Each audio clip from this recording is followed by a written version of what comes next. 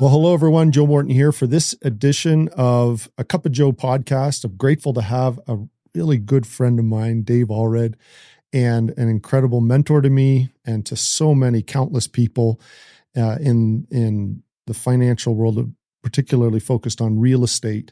But overall lifestyle design, I would say, would be a great way. And Dave, so grateful to have you here. Honored to be Seriously. here. Thanks, Joe. And I want to make sure that people know a little bit who you are. And I'm just going to go through a few things now. We're friends. We've done a lot of stuff together. It's going to include some of those things as well. But you're first and foremost a husband and father. You're father of 4 children. Beautiful family, by the way. I love it. And I love how important family is to you. And I know, and anyone who follows you on social media and all your ventures, you'll know that family is key. And I love that, how you mix family with your work, with everything, lifestyle. I love that about you. You're a managing partner and CEO of Axia Partners. It's a very well-known real estate investing company. Right here based in Utah, which is really cool. Yep. Headquarters in Lehi, Utah. Yeah, Lehi, Utah. Your real estate experience includes your portfolio includes single and multifamily flips, hard money lending, Airbnb, self-storage, senior living housing, land acquisitions and entitlement, distressed debt, joint ventures, syndication, and fund management. Incredible. That was a mouthful. Yeah, that's a lot. It's so wonderful. Public speaker. In fact, I had an opportunity to hear you speak, which was so wonderful in Florida. I mean, that was such a great event, and you did a great job speaking there. Executive business consultant. You have an incredible background, which I want you to dive into a little bit. And as I was going through I'm familiar with this because, again, we've had an opportunity to spend time together. But your family, your history of family, coming from a destitute family and what you've been able to, as you put it, reverse engineer and create completely different lifestyle for you and your family and changing generations to come. So we'll dive into that in a little bit. Millionaire by 26, is that right? And you became top salesperson for Vivint. Incredible organizations, also based here in Utah. That you spanned how many? Let's see here. You were in how many markets? 41 states. Is that right? I think it's 41 states, helping manage 121 sales teams. Yeah, and you did it. And what's really cool about you, Dave, and a little bragging for you, you did it not just with the home security, but then you went and did it with solar. And you like this quote. Jerry Rice, do today what others won't, so tomorrow you can have what others can't. And I remember we're neighbors. You just up and moved your whole family for solar and built an incredibly successful business. You didn't need to do that, and you did that. And that was a great example to me, doing what others necessarily won't do, especially as a family. That's with your whole family moving to California. I remember that. You set a goal when you were 30 to have ownership in 1,000 rental doors, and you did that by the age 40. And then that led you into Axia, which we'll dive into here in a second. And then the fun stuff, Dave, you and I did like Doxa Relay, which is a relay race of triathlon. So it was swim, bike, and run. And we did that through the whole state of Utah. We did that several times. What a blast that was, eh? Also Sault Ste. Saint. Oh, Sault Ste. Saint, yes. And Mount Everest. You got to mention Mount Everest. Mount Everest. That expedition that was we incredible. Did to base camp, and then we did Island Peak. Yep. Yeah, when you say we've had some time spent together talking, I was 20 days just out hiking Mount Everest together. We had some incredible conversations. That was remarkable. What a journey that was, eh? With Cameron, that was remarkable. Unforgettable. At this point in my life, I'm really in the business of accumulating memorable experiences, epic experiences.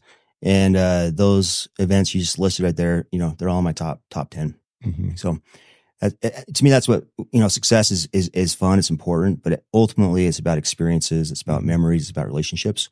And so to be able to accumulate those type of, life, those kind of core memories is really special, man. So I want to give you props. Thanks for helping to create those opportunities. Right. So I'd always wanted to do an Ironman, and then Joe calls me up. It's like, hey man, we're going to go do this with Iron Cowboy. And by the way, my feet still hurt from that marathon with the Cowboy. It was like 2 years ago, but unprepared, hadn't trained at all. But anyway, I love the experiences. I'm looking for the next ones. Yeah. That was so fun to do. Something so special about just being with a bunch of friends and going through the whole state. And we did that several times. We did that with swim, bike, and run. And we did that with the Sault Ste. Saint just bike, which was really fun. And we went through your hometown or your home area, right? Yeah. Manti, Utah. Yeah. Manti, Utah. Did you ever have any of those legs through there? Yeah. Yep. I think from Ephraim to Manti. Yeah. And, but the truth is, Joe, you're hard to keep up with, man. I think you got 10 years on me ish. And, you're always the pace setter. So it's impressive. I always say I want to grow up to be like Joe. So you're kind, because I say that about you, especially with this subject of financial health, which is what I'd love to, go in that direction with you, because you're a person I look up to greatly, and so many others. However, we do got to talk about health and wellness here for just in general, because this is a big part of your life. I mean, you and your family. I mean, you're into everything. Of course, just fitness in general. You're always working out is a big part of your life, which of course led us into doing stuff like Sault Ste. Saint and Doxa and climbing mountains together and the whole bit. Talk about that, because you do sauna, you do cold water therapy. We have the same cold water therapy system. King Cool. They're awesome. You like it? Love it. Yeah. So we got that about a year ago. But my wife never jumped in it. She got into it twice for about 40 seconds at a time. And, but then we got the sauna installed about 2 months ago. And now, and so every morning we go 6:00, wake up, we're down in the sauna for 20 minutes, and then it's a cold plunge, and then 45 minutes of strength training. And then, 10 minutes of meditation, 10 minutes of breath work, hang out with the kids for, 15 minutes, 20 minutes of reading, and then 10 minutes of what I call power planning. So it's a 2-hour win the morning routine every single morning. But now, since we got the sauna, my wife literally every single morning, she makes me, because to me, like cold plunge, like 3-4 times a week, it's plenty.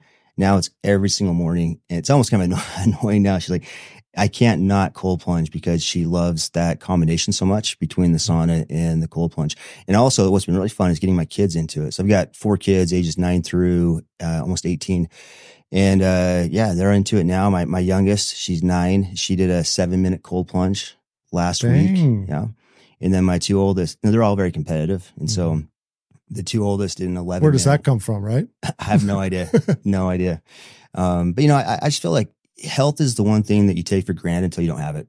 And, and they say that, basically, you worry about all these other things in life, but then you lose your health, and there's nothing else is really important. Even the money, the success, the business, and health is just such an important part of our lives. And, I'm only 43, and my goal is to live to at least 120 years old. But more importantly is to have real vitality, at least till age 100. I want to be snowboarding with my grandkids. I want to be actively participating in life, at 100 years old. So, you'll hear me talk a lot about the word reverse engineering. And so for me, a big part of my life's been figuring out what I really want, like what's really important to me, what's going to help me to live a life with no regret, a life of fulfillment, passion, legacy, impact. And so, a big part of what we're going to talk about here, for me, it's just been really getting clear, like crystal clear on the end game, and then reverse engineering that. And, that way you can choose the right habits, the right lifestyle that's in alignment with making sure that you can achieve what's really important to you. But, I see some people in business where they get so focused on the money, or on scaling, or on, their time management, or maybe it's on, there's so many different things to look at. But to me, it's really about being good at all those different things. And so, for me, I when I was 30 years old, I also wrote down the 10 different areas in my life that I wanted to really excel at, and, make sure I lived, life with purpose. And that's my health, number 1, my family, my time, business, finance, spiritual experiences, and relationships. Right. And so, I actually wrote those all down into a spreadsheet. I call it lifestyle design. And that's been like my North Star. And I tell people this, like, man, that's crazy. You wrote down all 10 areas, like in detail, paragraphs and paragraphs of purpose statements, non-negotiables, core values, all the good stuff. But I really feel like that's been one of my, like a superpower for me, is just really getting clear. And it's not easy to do. It's taken hundreds of hours, not thousands of hours of thought, going really deep in, what really gets me fired up. What's my life purpose, and what's a really fun exercise is actually to write your own obituary. You got the idea from Clayton Christensen. His book is How Will You Measure Your Life? Phenomenal book. Highly recommend it. And you write your own obituary, and it makes you think about, like, really deep, what you want your neighbors, your friends, your family, your kids to say about your legacy. And I think the more time we can spend being really intentional and getting clarity around that, the rest of it gets pretty easy, and it's more fun. So you had that kind of moment at 30. Yeah. Was there something there, some sort of catalyst that just said, "Whoa, I gotta begin with the end in mind," so to speak? Like, no. Like, the truth is, I was out knocking doors selling home security system, which is not a fun job, right? It's one of the hardest ways to make a dollar. And I was a VP of sales, and when I fly in to meet with a team, I'd always sit down and do what I call a one-on-one performance interview. And we'd spend 20 minutes talking about how they're doing, their goals, their motivation, what they're fighting for. And I realized really quickly that most guys, they can give a superficial, quick answer, like, what's your cause, your holy cause? What are you fighting for? What's your goal? And it's, I want to make this much money, or I want to pay for college, or I want to buy an engagement ring or a sports car or whatever, right? But you dig a little bit deeper, and those answers get really, really ambiguous and fuzzy really, really fast. And so what inspired me to do this was actually like, hey, as a leader, I want to have that kind of clarity. And then I want to be able to help instill that purpose and clarity with my key employees and my sales leaders, because I knew that would help drive them as well. And so that's really what kind of started it. And so I sat down on a Sunday. It was like 4 hours. I remember it very clearly. And I just started, dumping all these ideas onto an Excel spreadsheet. And it's a living document, by the way. It still changes. If I go to a mastermind or conference or a book or a podcast, and I'm like, that's really good, I want that in my life. Then, once a month on Sunday, I'll sit down and I'll actually update that. So it's evolving with me as I grow in my life, and my perspective changes. And you pass that on to your kids too. I mean, you do this as a family. Yeah. By the way, my website, daveallred.com, I shared this lifestyle design template with a few hundred people, and I got really good feedback from it. You shared it at that conference that you spoke at. Yep. I remember you. Yep. So now it's on my website. Mm-hmm. So for any of your listeners that want a copy of that, daveallred.com, go to the resources page. You can actually download it for free. One of my goals in life is to create direct value for at least 10 million people and help at least 1,000 people become financially free through passive income real estate. And so that's just one of my goals in life. And this summer, I created what I call a youth lifestyle design. So it's basically just a kind of a dumbed down version of it. So all my children this summer, we spent dozens of hours going through that process with them. And I got to tell you, Joe, as a dad, it's pretty badass to be able to have all your kids in writing, like writing down what their ideal version of themselves is and what they want to do in their lives. And anyway, that's also on my website. It clearly works. I mean, your daughter got, was it a Tesla? Yeah, that's a whole other story on passive income, and we'll have to jump into that one. Yeah, for sure. So does that lifestyle design, does that include what's included in that? You got health and wellness, of course. You got the financial side. What do you have your kids walk through for that? I think the real key is habits, right? So it's getting clear on what they really want in their lives, but then at the bottom of each section, it's what are the key habits? Because I've always said motivation is fleeting. It's just an emotion, right? So I'm not a big fan of like motivation. It's temporary. And so what makes real change long term is habits. It's what we do on a consistent basis. And so, even when I set New Year's resolutions, I'm not a big fan of them necessarily, but my kids, we do that every year. And once we do all the goals for the next year, then the next follow-up question is, okay, well, what are the key habits that you need to do this year to make sure that you can accomplish that resolution? But man, I love it. Parenting is like my favorite thing. It really, it's the hardest out of all the businesses that I run. It's still the hardest thing, but it's also the most fulfilling thing. I absolutely love it. You have an amazing family, and you're teaching them incredible principles along the way. I love to watch it, and I love to see it. It's so fun.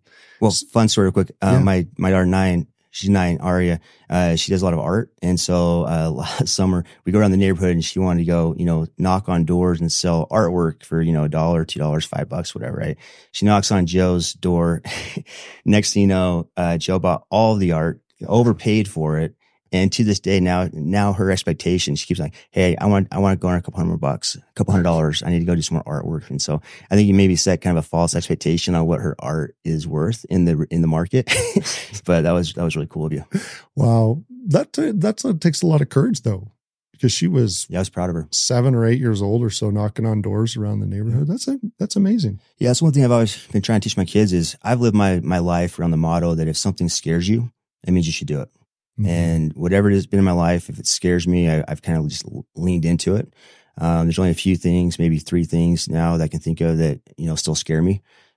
Open water swimming is one of those. You've seen me swimming. Dude, I'm not a good swimmer. I'm not buoyant for some reason. I even hired swim coaches and they're like, Dave, you're a lost cause, man. we can't help you. Then the idea of my daughter's dating still scares me a little bit. And then, stand-up comedy. So, by the way, I committed in 2024, I'm going to do a stand-up comedy show. Yeah. To me, that's that what you fear. That's right. And that's the purest form of communication to be able to get up and, Really? Anyway, so I'll let you know and get that scheduled. Oh, for sure. I'll definitely be there cheering you on, laughing. I'm sure. Heckling. So daily, you go through this experience in the morning. Such an important way to start your day, to kickstart the day. So your morning's clearly an important part of your day to make sure that you set the tone for the whole day. Absolutely. Yeah. Like 2 hours is a lot of time every single morning. To me, what I found is that's really just an investment. It's sharpening the saw, and then I'm so much more effective and productive throughout the rest of the working day. And even, if you're a little bit off and you're having a bad day, you're not feeling it.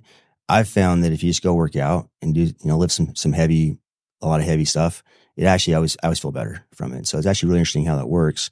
Right? People are lazy. They don't want to go work out. It actually compounds versus just going and doing the hard thing to begin with. I love that you got breath work in there. You're saying you got reading, or is it reading or Probably both, yeah, right? Both. Mm-hmm. What kind of books do you like to read? Personal development, finance, real estate. I can't remember the last time I read a fictional book, honestly.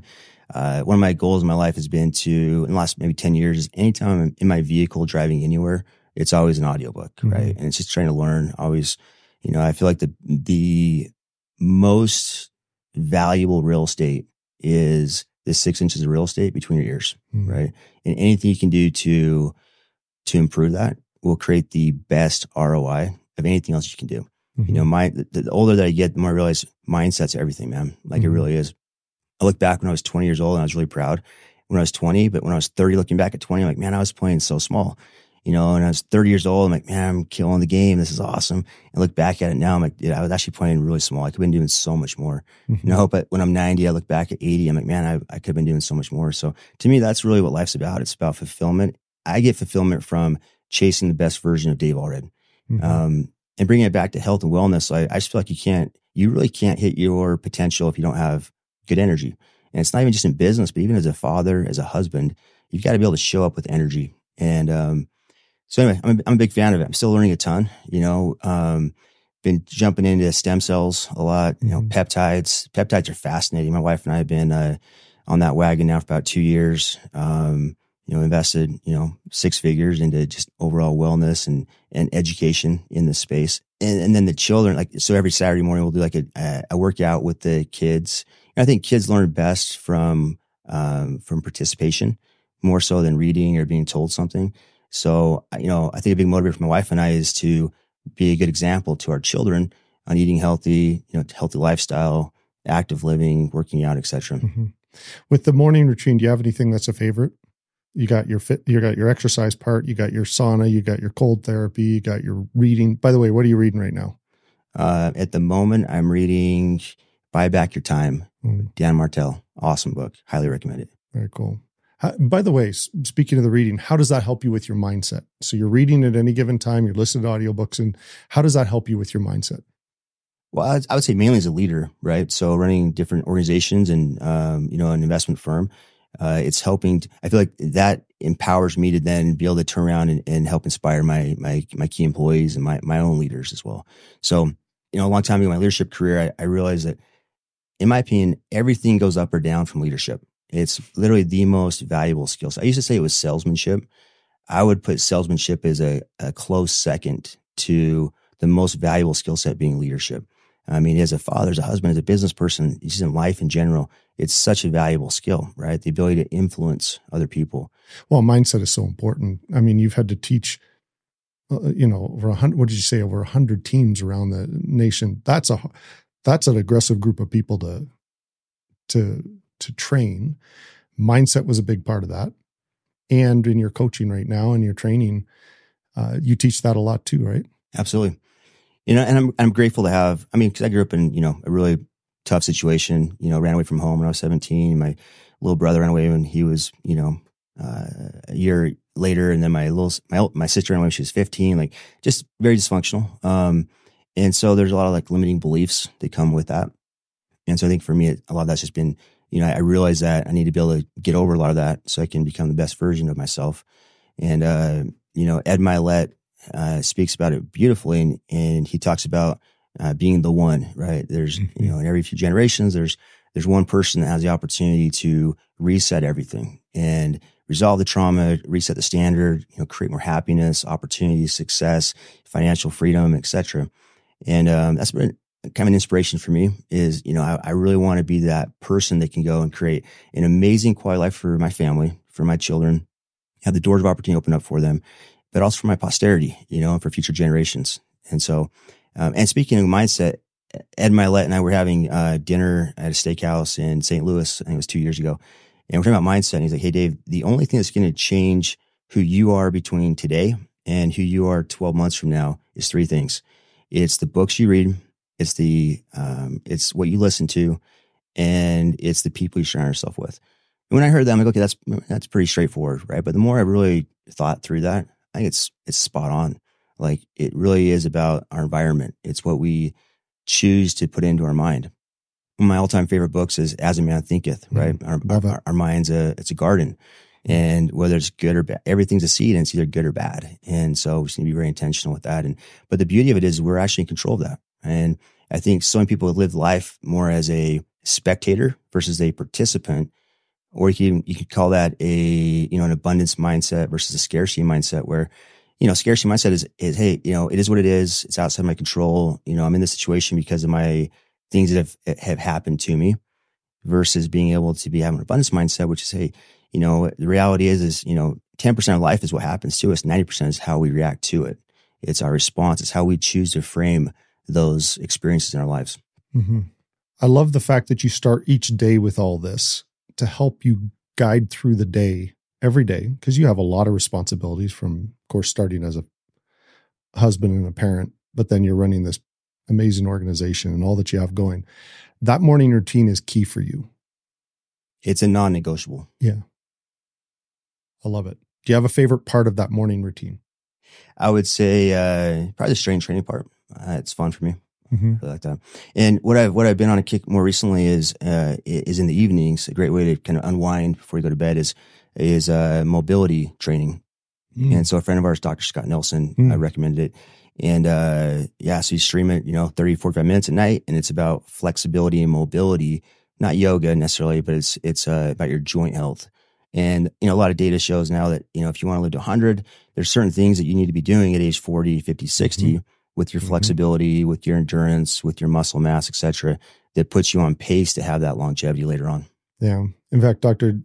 Nielsen talked to me about that sitting, standing action. Does he ever tell you about that? Where if you try to sit down without touching your hands to the ground and then stand back up without touching your hands, that's a big deal. And what you're talking about, I love, Dave, is it's not just longevity, but it's not just lifespan, but it's health span. And so you're doing everything you can. So reverse engineer, talk about that then, because this is what you want to do. If it's 120 years, you're trying to reverse engineer that and do everything you can now to make sure you reach it to there. And these are part of your daily habits, right? That's right. So a few things real quick would be, really knowing your data. And I know Dr. Johnson talked about this on her podcast about the Oura Ring. So this is my Oura Ring. My wife has one. Even my daughter has one now as well. Oh, very cool. Bought one for my dad as well. And it gives you all your data, all your metrics, right? Your sleep, recovery, HRV, breathing, irregularities, all of it. It's really fascinating. And so what I'd say is, sleep is like the most important thing. You got to get great sleep. Number two is, kind of foundation. Number two is what you eat. I think it's really, really important. And then it's the exercise. And then it's just, managing your stress and whatnot. But then you get, once you have that kind of that pyramid, that foundation, and then it gets really interesting. And that's where, stem cells come into play. Peptides, which I don't know if you guys talk about peptides very much, but that is such an interesting space. And, we're still learning a lot, but my wife and I, we have multiple peptides every day. And, it's so interesting where science is going and how fast, we're learning more about this, right? I heard a statistic. I don't know if it's true or not, but the whole regenerative health industry, the knowledge in that space is doubling every year and a half right now. And so it's interesting to think about, where that's going to be for our children. And, it might be a stretch, but I would even say, I think that, lifespan is going to become an election, an option. If you have the resources for it, where you can live, I mean, it's going to get crazy. I mean, with science and medical improvements and anyway. And the things we're learning along the way with all the science, I'm sure you follow a lot of the same people, Dr. Peter Attia and Huberman and so forth. We were learning a lot about simple things that we've maybe take for granted around us. A sauna, for example. You have a sauna. I have a sauna at my house, but they're in every gym. Do people take advantage of it? I read a research paper last night on PubMed. 1,688 adults were studied. And by using the sauna 2 to 3 times a week, reduces their risks of cardiovascular disease by 27%. That's a significant statistic. Now you jump it from 4 to 7 times, and it reduces it by up to 50%. Like that's statistically amazing. So like you said, know your numbers and understand this. And then that could be part of your reverse engineering, that it's incredible. I love the sauna myself, by the way. I love it. I love the mix between sauna and I watched the one video on your social media. I thought that was pretty funny where you had your kids were inside the sauna and you were watching the other kids go into the cold plunge. I thought that was kind of cute. Yeah. Once a week, we try to do on the weekends, we'll do a contrast therapy, right? So it's 3 sessions of the sauna, 3 sessions of the cold plunge back and forth. Mm-hmm. But yeah, it's fascinating. There's so much, and there's so much new data coming out. Huberman, every week it's just like a new concept, new data coming out on this stuff. So really fascinating, man. I'm excited to see where it goes in the future. And, but yeah, like I said, I think the key is your health and how you show up, your energy, it affects everything, in business. If I have my confidence in business, a lot of times, if I'm in good shape and I've got great energy and I'm operating at a high vibration, it's contagious. People pick up on that, right? And I feel like it gives a lot of people more confidence when you have better health. So going onto a stage, for example, when you have to go and speak, that's very important too. You want to make sure your vibrations are right. You want to make sure you're on. Do you have a certain routine, or is it just part of your daily routine before you go onto a stage, before you present to a group?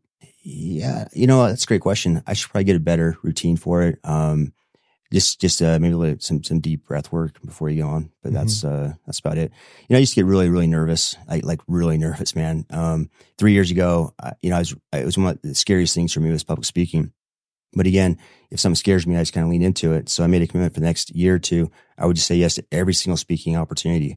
And, now I've gotten to a point where I'm not saying I'm great at it, but I actually really enjoy it. Like I look forward to it, and it's a great way to be able to create impact and touch a lot of people. And, yeah, I love it now. So you've mentioned this a couple of times that if you fear something, you lean into it.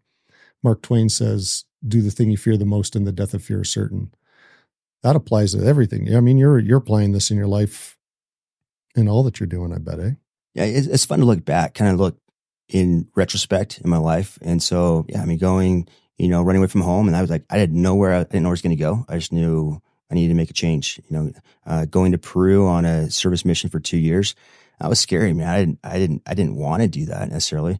Coming back and getting recruited to go out and knock doors in Chicago, Illinois, coming from Manti, Utah to Chicago, Illinois, like that's a big difference, That's a big difference. And, it was so hard. 80% of the team quit. And somehow I made it through and created this, opportunity for this incredible leadership career that, if I would have quit, that would have changed the entire trajectory of my life, like completely. Asking my now wife, to go on a date, that was scary, going in Top Golf. Well, even jumping into real estate, my first real estate venture was, I made so many issues, so many problems, so many missteps on it, right? I learned so many things from it. Top Golf, bringing that into Utah County here with my partners. That was something it was a big bite and I had no idea how I was going to chew on it. But, a lot of my life spans to take that big bite and then we'll figure out how to chew on it later on. And throughout that 5-year process with Top Golf, I learned more about commercial real estate and development than having and gotten a master's degree in commercial development. And so, launching Yaxley Partners, our real estate firm, it's a national investment firm with about $130 million that we manage. And it's a big bite, right? But for me, that's really been fun in life is to not be, if it scares you, just jump into it, man. And, make sure you have the mindset there, have the mentors. I think there's proximity, there's power in proximity. So a big part of that has been having mentors in my life that I look up to. Guys like yourself can come talk to you about business plans and whatnot. Todd Peterson, CEO of Vivint, like having guys like that I can actually, speak, look in the wire of their eyes and be like, hey, if you can do this, okay, it can't be that hard, right? And so I think a lot of that's been just the people that did in my life. And I'm really grateful for those individuals that have really helped inspire me and show me the way. If you have a good mentor or a role model, a lot of times it just is it's a shortcut, right? You can go from point A to point B a lot faster with a lot less landmines or speed bumps along the way.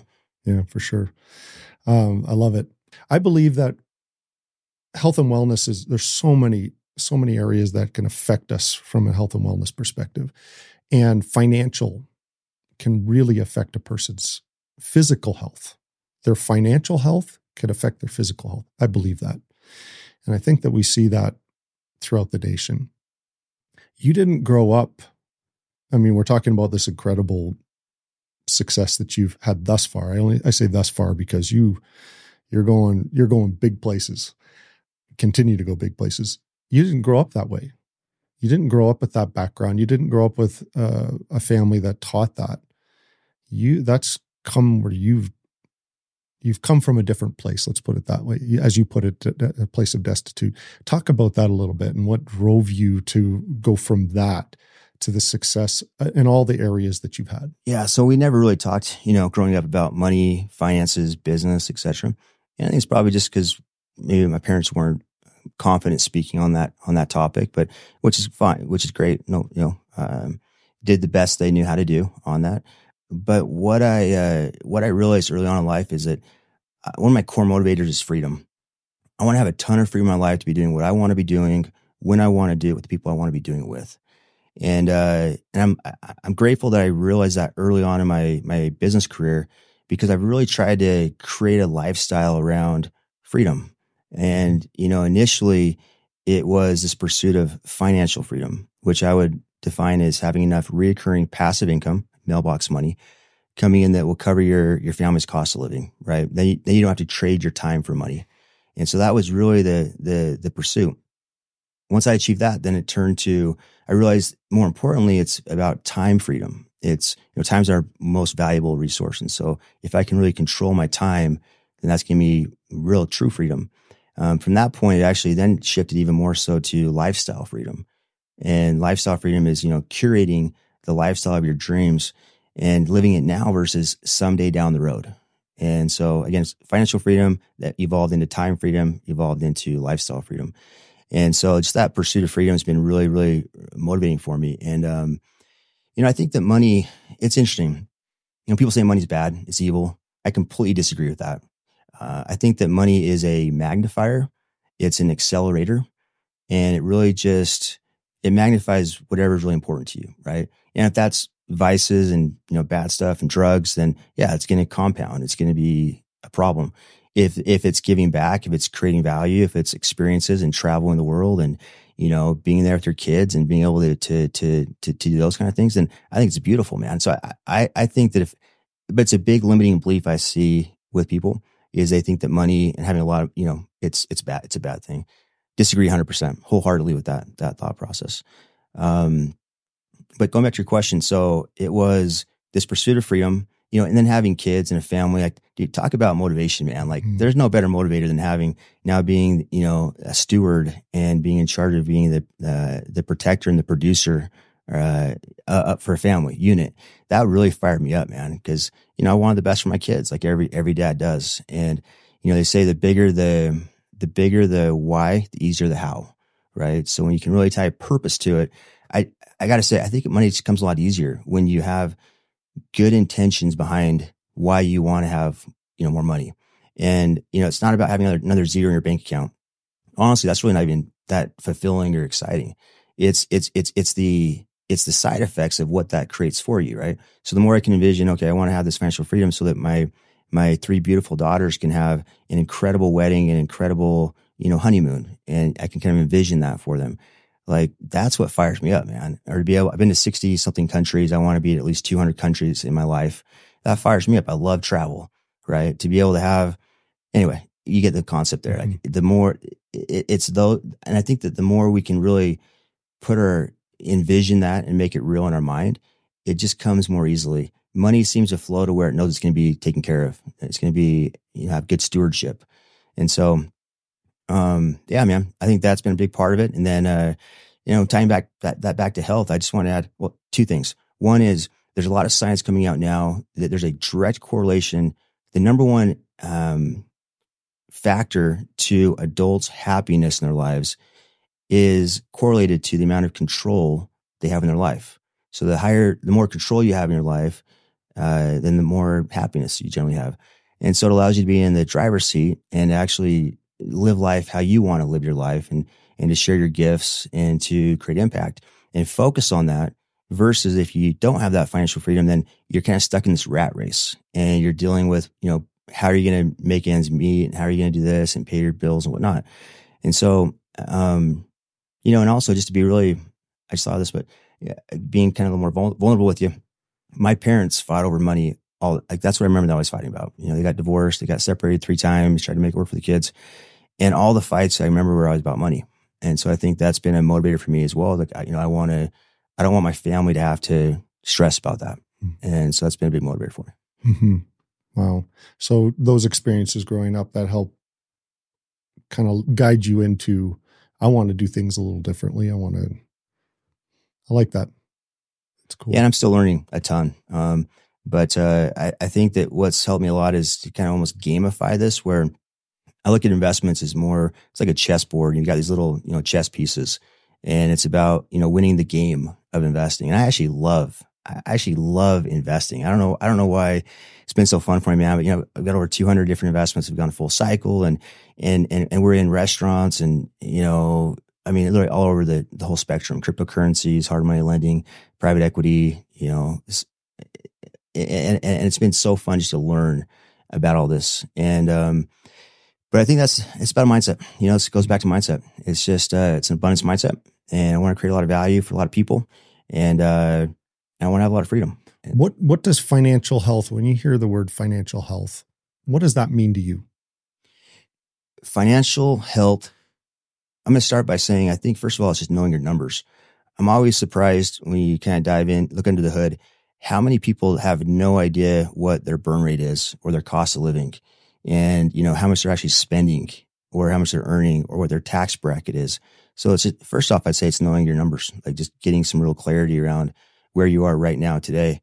From there, I think it's, secondly, I would say is getting clear on what you really want to achieve with your financial, environment, your financial goals. So many people just kind of live life based on emotion, and they just invest in things because they're excited about it, or they have FOMO or whatnot. So I always say the higher the emotion, the lower the intelligence, and especially in investments. Like, you really want to take the emotion complete out of it. So it's just based on, is this investment aligned with what I'm really trying to create in my life? And I have a bunch of systems and processes I'm happy to share. People reach out to me about that. But, I have my 10 guiding principles that I can look at any investment opportunity. Is that on your website as well? That one is as well. Yep. Okay. Yep. And so it's, a quick, snip test of it. If it's a good deal, I want to look at further or not.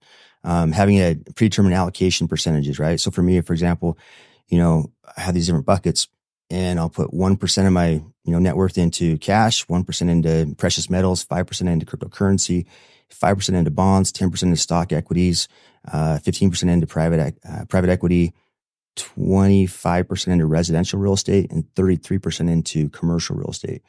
And it's not exact, but it's pretty close to that. And so for me, that's what I'd call an all-weather portfolio, where I'm not smart enough to know when Bitcoin is going to go to the moon or the stock market is going to crash 40%.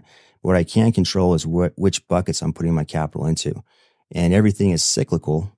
And so, one of those buckets might get hit, but there's probably another bucket that's going to do pretty well. And so it's a sleep good at night. Like I know, hey, I'm not going to be actively managing this. And anyway, it's just an example of financial literacy, right? So, but there's intention behind it. And so my biggest challenge is like, don't just do an investment because it sounds good or it's exciting. There's got to be a lot more to that. But financial literacy, there's so much to that, man. One thing that I created was a financial scorecard. So I have 27 different financial literacy, I guess, parts of it. So it's FICO score. It's how much passive income do you have? How much active income? Your debt ratio, or leverage. What is your emergency fund? Your diversification. We're going to look at how much do we give back? What's our how much of a tax deductible lifestyle have I created? Which, by the way, happy to talk about that one too. Taxes are the largest transfer of wealth in our lives. It's not what we make; it's what we keep. And that's been one thing that I've really just kind of gone deep on is how to mitigate tax liability. But yeah, Joe, that's a big question. Like, what is financial literacy? There's so much to that, man. I'll wrap up my answer by saying, if somebody's listening to this and like, hey, you know what? I don't really know about how federal tax brackets work or compound interest or, checking accounts and some of this we're talking about. I would say, first off, especially if they're young, it's not their fault because it's a travesty, but the public school system doesn't teach. It's not taught. It's not taught. Nothing about taxes, nothing about the magic of compound interest or the 5 wealth drivers of real estate. So it's not your fault that you don't know that, but looking forward, it is your responsibility to figure it out, right? Mm-hmm. We got to take ownership over that. And so I would just challenge people to really have curiosity. When I got started on real estate because I went to my CPA and I'm like, hey, I made some pretty good money doing door sales. What are all of your wealthy clients doing? And he's like, they're buying real estate or businesses. And it's like, oh, real estate sounds cool. I don't know anything about it, but I'm gonna become a student of the game of real estate. And just that commitment, then it's naturally start to absorb more information. What's the word? Reticular activation system, right? When something's important to you, your brain will actually start to. Now you notice it everywhere. Yeah. And otherwise, you just filter it out because it's irrelevant data. Mm-hmm. So anyway, we could go along on that one, but there's my answer. So with a person's listening and they're wanting to understand their own financial literacy and where they stand, I like where you started. Just know your numbers, know your inflow, your outflow. Does it match? And then find ways. What would be one advice that you could give to a person if they wanted to make a difference? Of course, there's lots of different areas, but is there one thing that you can say, hey, you could start working on this?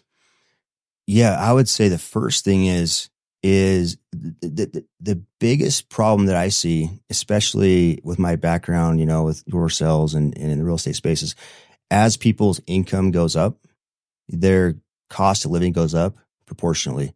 And so they don't actually get ahead at all, right? So somebody's making 50 grand, they make 100 grand. They end up getting the new truck, get the boat, get the wave runners, the new rims. Rich dad, poor dad discussion. That's right. It's in that book. Man, and it actually can even put them in a worse position because now, they're making $200,000 a year and their cost of living is at $200,000 a year. What happens if that income goes away for whatever reasons, right? Now all of a sudden they're stuck up here and they're actually at a deficit. So I think my best advice would be especially when you're younger, is to, have the discipline to track your numbers and then have the discipline to not let that lifestyle expense creep up because it happens almost always. And instead make sure you invest that. And so it can be compounding for you. And then the third thing I would just say is get into real estate. I love real estate. I'm passionate about it. I think real estate is the best way to create true wealth and lifestyle freedom and financial freedom and time freedom.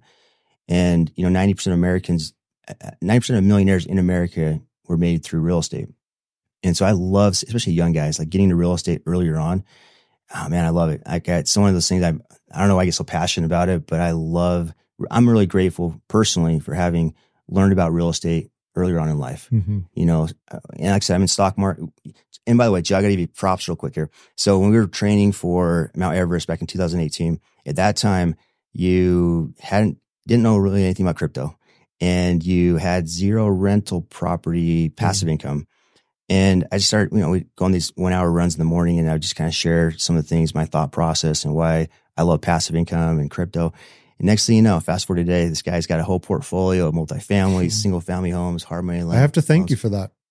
Seriously. Those discussions, it's amazing what can happen on a trail or hiking a mountain or something, And I thank you for that. But I want to recognize you because I share that with a lot of people, but very few people actually execute on it. There's a lot of people that talk about it, and talking's easy, but you actually took that to heart, executed on it, learn the trade, and now you're doing fantastic with it. So I'm proud of you. Thank you. I took your advice. I studied a lot, read a lot of books. I've asked you several times, hey, what's the best book on real estate? You tell me, I read it. In fact, I flew all the way to Florida just to see you at a conference, and the rest of it. I mean, Ed Milet was actually at that event. That was a really good one. So thank you. Thank you, Dave. And okay, so here's a question on real estate. They see your portfolio, they hear about it. Oh my gosh, multifamily, and he's got buildings and all that you have, but you don't have to start with that. I mean, how did you started probably with one maybe, or a duplex, or what did you start with? Yeah. So, oh man, there's so much to unpack on that. I'll try to keep it really short. So what worked for me really well was, I started out buying 4 townhomes to begin with. And I was always taught that debt is bad, that, debt takes away from your free agency. That's what I was taught growing up. And, which by the way, a quick tangent on that. That's how I started out. Okay. All cash, no leverage. Fast forward 20 something years. But again, going back to your discussion, we're not taught this. You know what I mean? We're not taught this. We're taught debt bad, So sorry, go ahead. Yeah. Fast forward to today. And I believe that one of the magic of real estate is leverage. It's the ability to take, one of your dollars, borrow $3 from a bank or lender, and then go have 100% ownership on the asset. Still get all the cash flow, the appreciation, the tax benefits from it, the principal pay down every single month, et cetera. And so fast forward to today, I mean, I have somewhere in the ballpark of about $100 million of debt.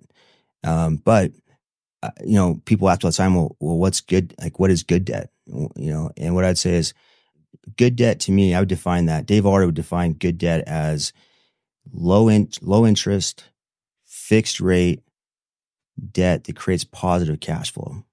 And I want to own as much real estate as I can possibly own with low interest, fixed rate debt that creates positive cash flow. And we could go into an explanation on that. I'd love to. If we had more, maybe round 2 sometime, as to why that is such a great way to compound real wealth. But with that being said, you have to be very responsible with that. And, consumer debts, I have no credit card debt, CARP debt, home mortgage. It's only debt that's creating positive cash flow. Yeah. It's not income producing. So that's right. Little rich dad, poor dad, right? Mm-hmm. So going back to that, so four properties, bought those a couple years later. And by the way, this story, the market's been incredibly hot, in this 14-year period. So looking forward, it's definitely cooled down a little bit. So it's, it's a little bit harder to replicate this, but bought those 4 units a couple years later, they doubled in value. And so I did a 1031 exchange, which is where you sell property, for like kind property, and there's no taxes due. You defer the taxes on it. So they're able to roll it into the next one. That's right. Yep. So I take those 4 townhomes, rolled them into 4 fourplexes. So from 4 doors to 16 doors with no additional cash out of pocket. 2 to 3 years later, those fourplexes had appreciated, about $250,000 each. So I 1031 exchanged those, each one of those into 2 more fourplexes. So went up to having 8 fourplexes now. And by the way, this whole story, there's no additional cash coming in. It was just that equity. Original cash that you put in. The original principal plus the equity appreciation in the market naturally. And so when you and I want to stop for just a second. This is a really important point when you're talking about 1031 exchange, because people need to understand that is one of the magics of it. You mentioned earlier about tax. That is within our tax code to then just defer it by just rolling it into the next investments. Yep. I'd say there's two big things there. One is the 1031 exchanges. Secondly is what's called accelerated depreciation, which we get through performing cost segregation studies. And we're getting a little more nuanced here, but, that's been, I won't say how much or how little I've paid in taxes, in the last 10 years, but it's incredible. I'll say it this way. The lobbyists, the senators, the, people making the laws in DC, those guys own a lot of real estate because it's incredibly beneficial. Basically, the government wants to incentivize, housing for our citizens. And so there's so many incentives there that are worked into the tax code. And it's incredible, man, because for me, what that's done is if I don't have to pay, $500,000 or whatever in taxes in a year, I can go and deploy that and buy more real estate and then get more depreciation benefit from that new real estate. So I take that in that next year, avoid paying taxes, right? The next year, take that money to buy more real estate, depreciation benefit. And so it just compounds over the years. And yes, you have to recapture some of that depreciation down the road when you sell those properties, unless you do a 1031 exchange, but it's a time value of money throughout that whole process. So anyway, sorry, we went a little bit of a tangent. No, this is perfect because you start with the small and you build. Because I think some people think, oh, I've got to be big right now. It's overestimating. What is that saying? Overestimating 1 year. Yeah, we overestimate what we can do in 1 year, but underestimate what we can do in 5 years. Yeah.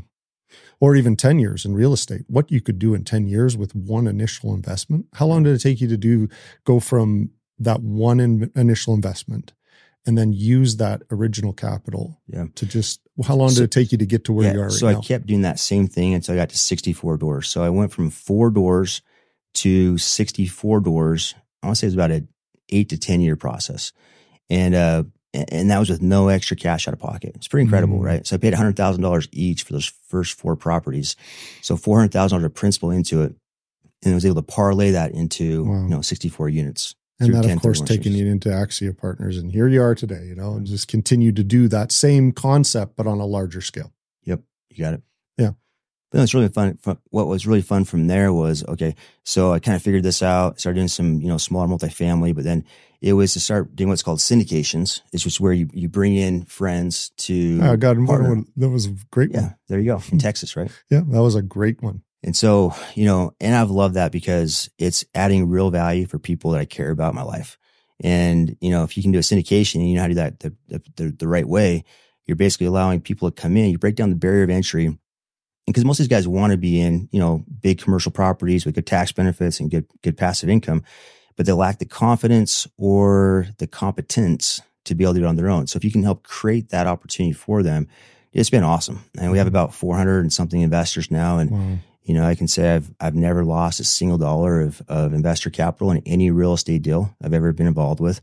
And that's what I love about real estate, Joe, is, you can still get these great gains and passive income, but you own real hard assets. So it mitigates the downside risk. Whereas stock market, if you lose 40%, you don't, I guess it's equity in these companies, but it's a different feel when you actually own completely the hard asset, creates real value.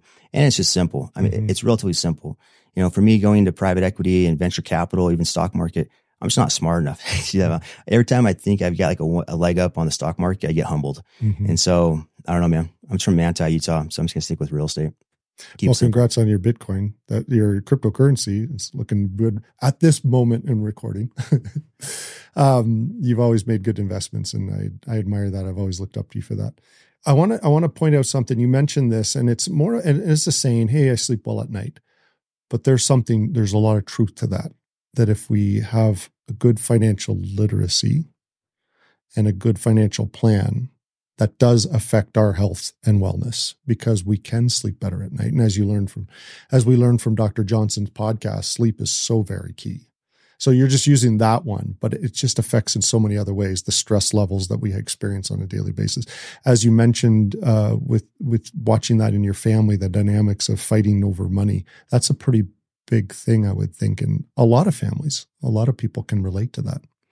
So it can help us with our health and wellness. So that's why I wanted to get into this discussion about financial health and financial literacy with you, because I look up to you and I see you as a great leader in that area, a thought leader. So thank you. Thanks, Joe. What's been really fun as a dad is actually, do my best to teach my children that as well. and bringing them in the business. All my children are employees of my own real estate company. And my son came to work yesterday at Axia and spent the whole day just kind of tagging along, watching investor meetings, board meetings, etc. But yeah, it's so fun teaching these kids. Like if any of my kids walked in right now and I just say, hey, what's the best type of income? They'd all be like, passive income. We got this ingrained, right? And they're all pretty competitive. And, all four of them own some real estate. Actually, you mentioned my daughter, the Tesla. You want to hear that story? Yeah. So my daughter, she's got 2 jobs when she was 14, 15, very industrious, hard worker. Really proud of her. We always invested in cryptocurrency, a couple stocks and whatnot. Come around 15 and a half years old, she's like, hey, I'm almost 16. I need a new car. I want a Tesla Model 3. I'm like, hell no, we're not doing that. It's irresponsible. That's a hard no. But one of the downsides of, teaching your children, salesmanship, it's a 2-edged sword. So no means yes. So she's relentless, tenacious with I love that. Over and over, just nonstop asking different ways. And finally, I realized, that the higher quality response is, you know what? I want you to have everything you want in your life. But if it's a depreciating asset, like a vehicle is, then you need to figure out how you're going to create enough passive income to be able to pay for that depreciating asset. So let's sit down. So we sat down, grabbed a spreadsheet, say it's, $350 per month on a car payment. It's like, okay, we could sell your Bitcoin, we could sell your Ethereum, we could sell your stock and, joint venture with me, partner with me on a duplex down in Vineyard. And so we did that, moved that money over into a duplex that then creates, $300 a month of passive income. And then like, okay, I also pay, $10 an hour or whatever to help your mom. So she's not Ubering the kids around all, sports and recitals and whatnot. So now, my daughter has the car that she really wants. It helps mom because, she's got an Uber driver now. But her investment in the real estate's appreciating. So the nest egg is growing and she gets the vehicle that she really wants. Right. So to me, that's a win-win-win situation. And really what I want to teach my kids, you can have anything you want in life, but that's, if you want a Rolex or a new Breitling or, some like a luxury item, the way I've always done that is, okay, cool. Well, how can I create enough passive income to be able to pay for that? I love that. That is such a great, I hope everyone heard that closely. If we want something, and it goes back to your discussion about the rat race, so to speak, about you never quite get ahead because I get a raise and then I just increase my expenses. I get another raise. I buy a bigger boat or a bigger car. Instead, you want that bigger car? What you're saying is go out, create a passive income that will pay for that car. Absolutely. Nailed it. And the other thing I really want to teach kids is, hey, giving is living and to be charitable and to give back. And you guys have a charitable arm to your family, don't you? Yeah. We created the ALLRED Family Foundation. And so each of my children are on the board of directors and they put in a percentage of all of the income that they make into the foundation. And each child was able to choose whichever charitable cause they wanted to support. So they get to have that autonomy and kind of ownership on who they're supporting. It's been awesome. It's just, it's so fun to see your kids grasp that, right? Because I think children naturally, it's like candy and Halloween. Like they want to keep all of it. Like they're kind of hoarders, I think naturally, right? So to be able to help teach them about giving back and how that's how you really true happiness and fulfillment is going to come from not just what you have. It's more about what you give. Yeah. I love it. Well, Dave, this has been an incredible conversation. We're going to have to do another one and dive into more details in some of these. I'd love to. These are subjects that are just, let's do it. And again, thank you. Cause I really look up to you and appreciate the friendship first and foremost. And, but also the advice you've given and the great counsel you've given over the years. It's made a big impact in my life. And I have no doubt that it'll on the listeners today. Okay. So we're coming to the close here. Let's dive into, we're climbing Island Peak. Okay. Remember? And we had to cross a crevasse with it's about 22,000 feet elevation. We got 22,000 feet. That's crazy. So base camp about 17. Yeah. 17. And then we came down that canyon and then went up and we had Alma de Blom there on the right-hand side, and which was really cool. That'd be a fun one to do someday. And then we went over to do Island Peak, and what an experience. What was going through your mind when we were going up that ice wall? I'm just curious. Well, we crossed the crevasse I'll never forget that moment. You were like 5 ladders roped together across this massive crevice, 60, 70 feet deep. It just seemed to go down forever. Yeah. Again, I'm kind of a competitive guy. And so, tried to kind of race across that. And the last part of it got really squirrely. And our guide, he was pretty pissed about it. Slow down. But you just went. I just loved that. I'll never forget that. You just went right across that thing. It was incredible. Yeah. Honestly, I don't know what to think. I think it was the elevation. It wasn't smart. You had so much energy though. I got to give you props, man. Seriously. You inspired me. You and Cameron were up that ice wall. Like it was. Yeah. So it was an 11-hour ascent that day. And the last 300 feet is just a straight vertical ice wall. Right. And so, we're roped in there and it's, ice pick and, it's literally one step at a time. Take a big breath ascenders. Just to try to get the oxygen level up. Right. Yeah. Finally made it up there, man. Sitting on top of it. I think it was the 5th highest peak up there in the Himalayas, and incredible. It's just such a cool experience, man. And then you get up there and we're just hanging out, 3 of us up there enjoying the view. And I'll never forget it, man. It was special. Yeah. And Island Peak was literally, it's like a peak. Remember, we were all kind of sitting around. The picture we have is just all huddled together. That was kind of fun. One of the lessons learned there, I'll share real quick and we'll wrap it up, is I underestimated how much energy it was going to take to get off the mountain, right? So the 11-hour ascent is like all this adrenaline, you flew across the world where day 20 or whatever it was. And so excited to get up there, and we did it. And then it's like coming down, ran out of water, dehydrated, no food, feet were killing. And it was a 7-hour descent. And I just remember trying to make a mental note, like a life lesson. It's not just about the ascent. You got to make sure you remember it's the whole journey. Mm-hmm. So absolutely. And part of that descent, remember we had to wait because it was like a Congo line to go down that ice wall. We had to wait one after another, and you have to wait till they're completely finished. That was wild. I remember that. And then one more thing is the helicopter that picked us up, take us back down to Kathmandu. Never forget this, man. So we loaded up duffel bags, a bunch of people in there, and they try to take off. This is at elevation. Right, yeah. They try to take off. It goes like 6 inches off the ground. They can't go more than that. They drop back down. One duffel bag goes out the window. That's it. I remember that. Then they try to get back up, get about 2 to 4 feet off the ground, start turning a little bit. Couldn't get up, come back down. One more duffel bag out the window, right? Never would have, in America, this would never have flown, right? Flown. And anyway, so then finally it comes up and then, just kind of drops off the cliff and you guys kind of Kathmandu. But anyway, incredible experience, man. Such great people. The Sherpas up there, some of the most amazing human beings. Talk about wellness. You should get a Sherpa on here, talk about how they do what they do. It's incredible. Like I remember being on that ice wall and my Sherpa's right next to me. He's like, "Are you okay, Mr. Joe?" I'm like, "Yeah, I'm okay." He didn't even seem to be breathing, he was just kind of hanging there. Hey, you. Well, if you remember, we had 6 people in our group. 2 of them didn't make it on the last day. Mm-hmm. And they actually, half whipped the mountain, took the guy from Dallas all the way down to base camp and made it back up by the time that we were hitting summit. That's wild. Crazy. So such good shape. Mad respect for those guys. Yeah. Well, Dave, this has been amazing to have you here. Thank you very much. I really appreciate the time you've given.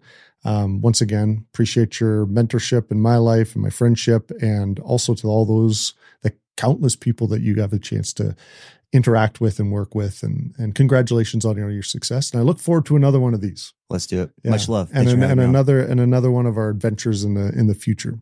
Aconcagua. Yeah. I want to do that one. You bet. So thank you. Thanks for joining on this edition of A Cup of Joe with Dave ALLRED. Appreciate your time here. Share this with someone who you feel you could use this content. And thank you for being here. Make it a great day.